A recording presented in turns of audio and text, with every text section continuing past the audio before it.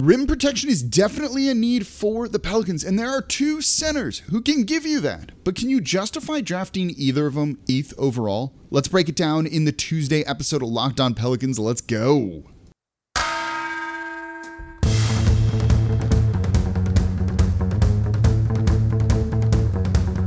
You are Locked On Pelicans, your daily New Orleans Pelicans podcast, part of the Locked On Podcast Network, your team every day.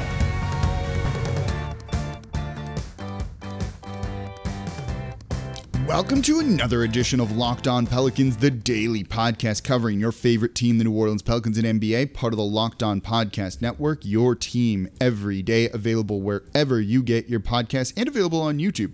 I'm your host, Pelicans Insider Credential member of the media, Jake Madison, at NOLA Jake on Twitter. Here with y'all on this Tuesday, we're going to look at the centers in the NBA draft, Jalen Duren and Mark Williams.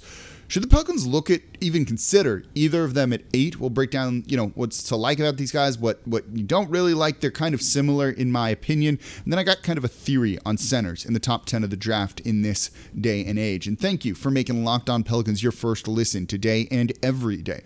We're here Monday through Friday for y'all, giving you the draft coverage that you want to hear and see.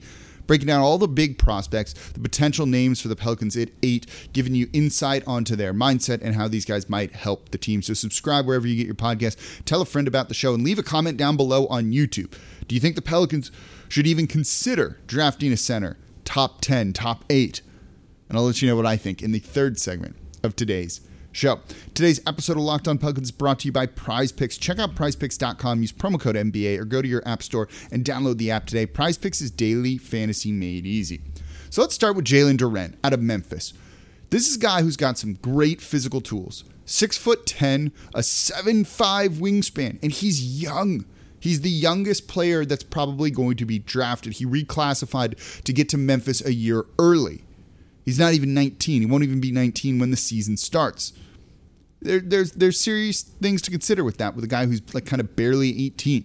He averaged 12 points per game, 7.5 rebounds, and most importantly, when we're talking about both these guys, 2.2 block shots per game. He's a shot blocker, pure and simple. And that goes really beyond his length, his reach, that 7'5" wingspan and his height. Dude's bouncy, and he's pretty quick. He's really good at sliding and getting into position for blocks. And his leaping ability lets him get those shots that are trailing, those swats from behind. Sometimes you kind of pin it against the backboard. They're kind of those highlight-esque plays. Those are really great things. And all kind of modern NBA shot blockers have that in their arsenal. And he definitely has it as well. So it's something, one of those traits that's like a trait within a trait, a dream within a dream, right? That is important, I think, when you look at trying to predict if a shot blocker in college is going to translate to the NBA. And he definitely has that. He also has the ability to close out, but look, he's not really going to do much defending out there on the perimeter. And he's strong in the paint on both ends. Offensively, he's a good interior scorer. He's a huge target, right? Means you can get him the ball pretty much always. If you have guys who can't make entry passes, well, shoot, pass the ball over the top and get it to a guy like him and let him try and go to work. He sets picks fairly well, and then more importantly, he's kind of decisive on what he does after the screen is set. Knows when to roll and rolls hard to the rim. And he's also shown some playmaking in that roll man. So he gets the ball, right? Then he gets halfway to the basket, and they call this the short roll. Or even if you do the pick and roll below the line, it's kind of there too. So in those short roll situations, he can kind of play make for others. He's got kind of a good field of vision there and some good instincts and basketball IQ when it comes to, there's a cutter, or I need to get the ball out of my hands, things like that. And he's a very, very good rebounder, particularly on the offensive glass, as he should be with that size, right? So there's a number of things that you can look at with him and go, okay, he kind of fits, right? But he's a type of guy that's going to completely play in the paint. He's a bad shooter. He's not even good at making free throws, right? And his game is entirely based on power, particularly for scoring. There's no touch or finesse. So if he gets stopped, he struggles. He doesn't have a back-to-the-basket post-up game or anything like that. So if he's going against NBA centers, NBA athletes, is he going to get stopped more than he did in college? Yeah. Is that going to be a concern? Probably. Now, that should get better over time, we think, but it probably limits what you can do with him early on with everything. And then one thing you kind of notice, with him is he definitely is hunting for blocked shots, and he bites on pump fakes a little too much, trying to go swat those things away. And, smart offensive players can really take advantage of that with him. And he's not great off ball. He's not bad off ball, but he's not amazing at it as an off ball defender and off ball on offense as well. So he's a shot blocker. That's what he is. He's a shot blocker that can get you 10 points by scoring inside. There's a place in the league for guys like that.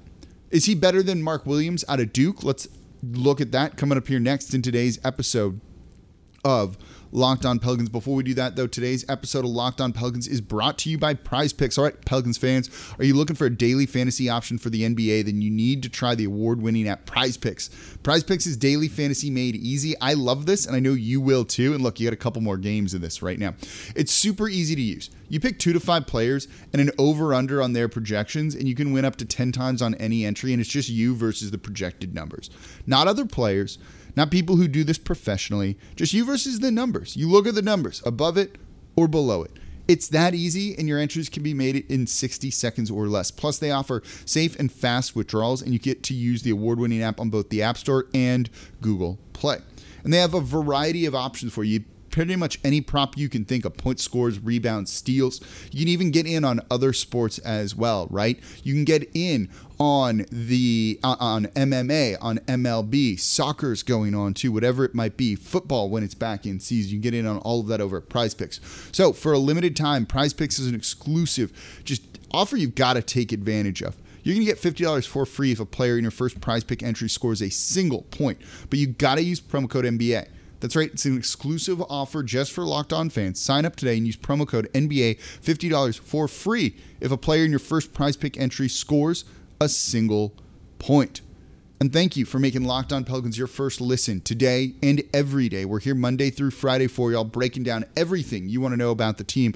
Running a community mock draft right now, which we should have, hopefully, I'm probably jinxing it, by the end of the week, but it's been fun to see all the picks you're making. We're going to try and we will turn that into a show. So continue making Locked On Pelicans your first listen every day as we get towards the draft here, covering the prospects you want to hear.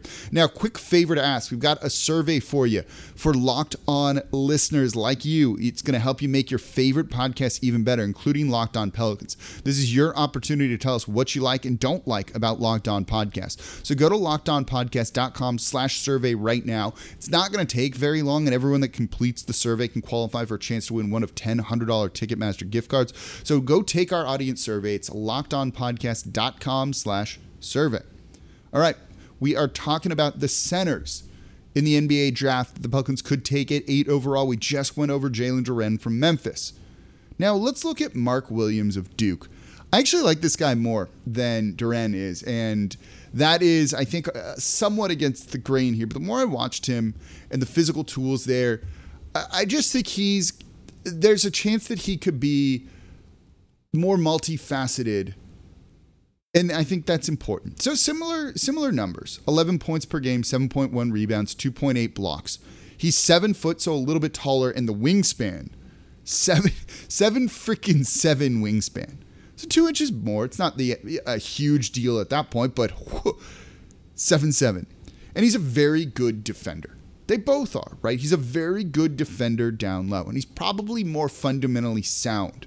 He's going to be immediately able to at least hang with any center in the league. He was the ACC Defensive Player of the Year last year, and we love those guys here in New Orleans, like Jose Alvarado. So he's the type of guy that if you need to, defend a center, he's going to definitely be able to do that. And he isn't lost entirely on the perimeter, though teams certainly are going to try and get him out of the paint, get him to switch on a guard, and really try and take advantage of that, because he's not going to win that battle more often than not. But he at least doesn't look lost out there. He can still be something, essentially effective at times, I think. And basically everything Jalen Duren does, he can do as well. They're very similar in that regard, if not probably a little bit better. He's just a little bit older at over 20. And I think that could be a knock on him by some people who are kind of scouting this draft, right? Really good. He's got that trailing block. The wingspan allows him to recover well. He has exceptional basketball IQ, and you can see him knowing where to be defensively. And then on offense, it's pretty similar again, right? Except he has better hands, I think. You're seeing him able to corral bad entry passes that normal centers probably just kind of ends up being a fumble. It's on the ground. All of a sudden, it's a turnover, and that's that, right? And he does work well off ball, seeing when to cut. And he's absolutely excellent coming out of the dunker spot right there to the left or the right of the basket, knowing when to time those little curl cuts and things like that to be in the best position possible. And he's more of a lob threat, I think, in the pick and roll than Duren is, except he's not a playmaker out of the pick and roll. This is purely a finisher. And if you get him the ball down low, he does not have that playmaking to hope that you kind of get the ball out of there. There's a little bit of ball stoppingness to him. But he has some potential to have a perimeter game. Maybe not. It's too small of a sample size to really try and look at, but he made close to 75% of his perimeter shots this past season on 9 attempts total. But he did shoot well from the free throw line. 74.6% in his form looks good. Plus, he's also an excellent rebounder, offensively and defensively. And one thing I noticed from him is he's very quick with outlet passes after a defensive board. You know, those things Kevin Love was known for, those quick passes that get the team into transition right away. He shows some flashes of that, or at least just gets the ball out of his hands to a guard who can then kind of go. It might not be a flashy pass like way down the court or anything like that, but at least he knows I shouldn't have the ball here. But he's a finisher. A lob threat, a pick and roll lob threat. You get him the ball, again, I don't know if it's coming back out. That stuff kind of worries me, right? Again, he's one-dimensional right now, two-dimensional. He's going to give you 10 points scoring inside, and he can be an impactful defender. That's it. That's useful. There's spots for players like that. But I cannot justify drafting one of those guys in the top 10. And let me explain why coming up here next in today's episode of Locked On Pelicans. Before we get to that, though, today's episode of Locked On Pelicans is brought to you by Built Bar. Built Bar is the best tasting protein bar out there. I'm on the road right now, and I literally packed them in like a little case that Built Bar sent me to have with me so that I always have something on the go. And so if you love chewy, chocolatey brownies, what about a caramel brownie with caramel swirled on top? It's so good. So what if I told you can have all that chewy, chocolatey deliciousness plus 17 grams of protein? Well, you're in luck because the caramel brownie bars are available at Built.com right now, and you got to act fast because they're a fan favorite. Once they're gone, I don't know when they're going to be coming back. So forget about dessert. These are even better than dessert. Plus, the macros are unreal. 130 calories, 17 grams of protein, and only 4 grams of sugar. I would replace a regular brownie with Built's caramel brownie bar in a heartbeat. And the best part, they're covered in 100% real chocolate. Absolutely for real.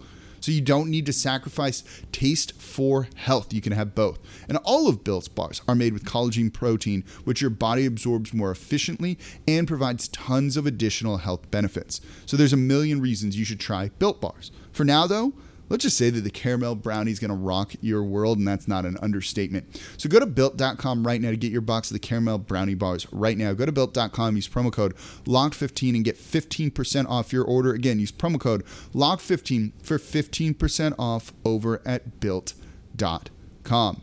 And thank you for making Locked On Pelicans your first listen today and every day. We're free Monday through Friday.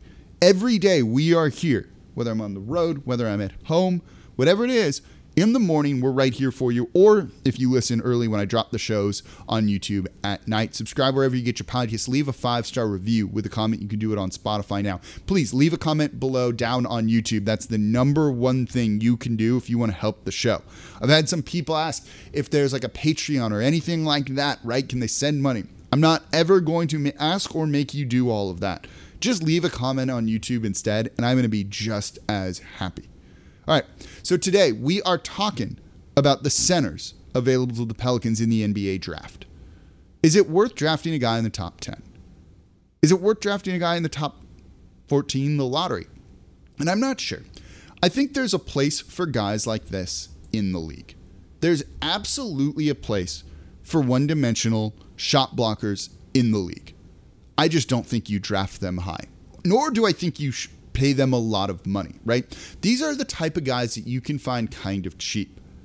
If you go back and look at the scouting profile for Nerlens Noel, who's drafted 6 overall technically by the Pelicans, right? In that Drew Holiday trade, it's probably going to look very similar to Duren and Williams here. And how did his career go? Not the way he had hoped, but was it ever going to be that amazing, or are these guys just kind of, men out of place in the modern NBA? Overall, if you want to make a lot of money or be kind of the center point of a team, right? It's a league that's trending and already shoots a ton of threes, and it looks for skilled wing play. Based on that alone, I can't justify taking either of these two guys over some of the other options available at 8. And you've got to look at it from a limiting your team building perspective. And there's 2 ways to look at this. Let's start with Rudy Gobert here. Can the Jazz want to trade him? The Jazz want to trade him. But can they? Does any team want that dude who is an elite shot blocker, right? Multiple time, NBA defensive player of the year, but he's averaging over $40 million the next 3 seasons. And no team wants that, because if you're committing that much money to a guy who does one thing well, which is anchor your defense and block shots, it limits you in everywhere else where you need to spend your assets. So your cap space is an asset. And if you're using $40 million of it on a guy like Gobert, that's money you can't spend on, say, a Brandon Ingram or another playmaking wing or a guard or a shooter. It limits you from a team building perspective. Does that make sense? Same thing in the draft. Drafting a one-dimensional guy whose impacts, yes, are there, but not as great as others, limits you from a team building perspective. You take one of these centers here, you can't then also draft a playmaking wing at 8 because you've used your pick. It takes up a roster spot. It's one of those things that also, even if it's different than the money, limits you from a team building perspective. And you can go out and find guys like Nerlens Noel for cheap, right? Both of these guys are also interior scorers. They aren't upgrades right now over Jonas Valanciunas. Not even close to it in that regard. I also think Valanciunas' defense was very underrated last season. You can point to other attributes they have and maybe could grow into, right? But what are the chances of that happening? Look at Jackson Hayes, right? In his development. Some flashes here or there, but you picked him on potential being a high-flying rim runner and then growing other parts of his game, like defense. Okay, well, that hasn't happened. I worry about that with these guys. I see what they are. Tell me where else they are going to grow and what else they are going to do other than give you 10 points on the interior and block some shots. I'll wait, because I don't think there really is anywhere else for them to go. Again, there's a need for those guys. The Charlotte Hornets should probably consider trying to draft one of them with the 2 picks they have in the first round. But other than that, no, San Antonio would be, in my opinion, foolish to draft one of them. And they kind of have a need for a center. And I'll give you a spoiler here. In the community draft that we did, San Antonio took Duren. So, I don't know. I think that is a foolish way to build a team when there's other options available that are more important positions and more important to your team building and what they unlock for you further down the line. And because of that, and because of Valanciunas, right, on the team, I can't justify either of these 2 guys with the 8th pick. 20? Yeah, I'd take them there in a second. 8? Not a chance. Let me know if you agree or disagree in the comments down below on YouTube. Or did I make such a compelling argument on it? All right, that's going to do it for this episode of Locked On Pelicans. Thank you all very much for listening. As always, I'm your host, Jake Madison, at NolaJake on Twitter. I'm back with y'all tomorrow. I'm not sure who we're going to look at yet, but we'll do one of the names that you've all been asking for. I don't know, maybe a certain player out of Kansas could be one as well. Actually, that's probably what we're going to end up doing. All right, I'll see you all then.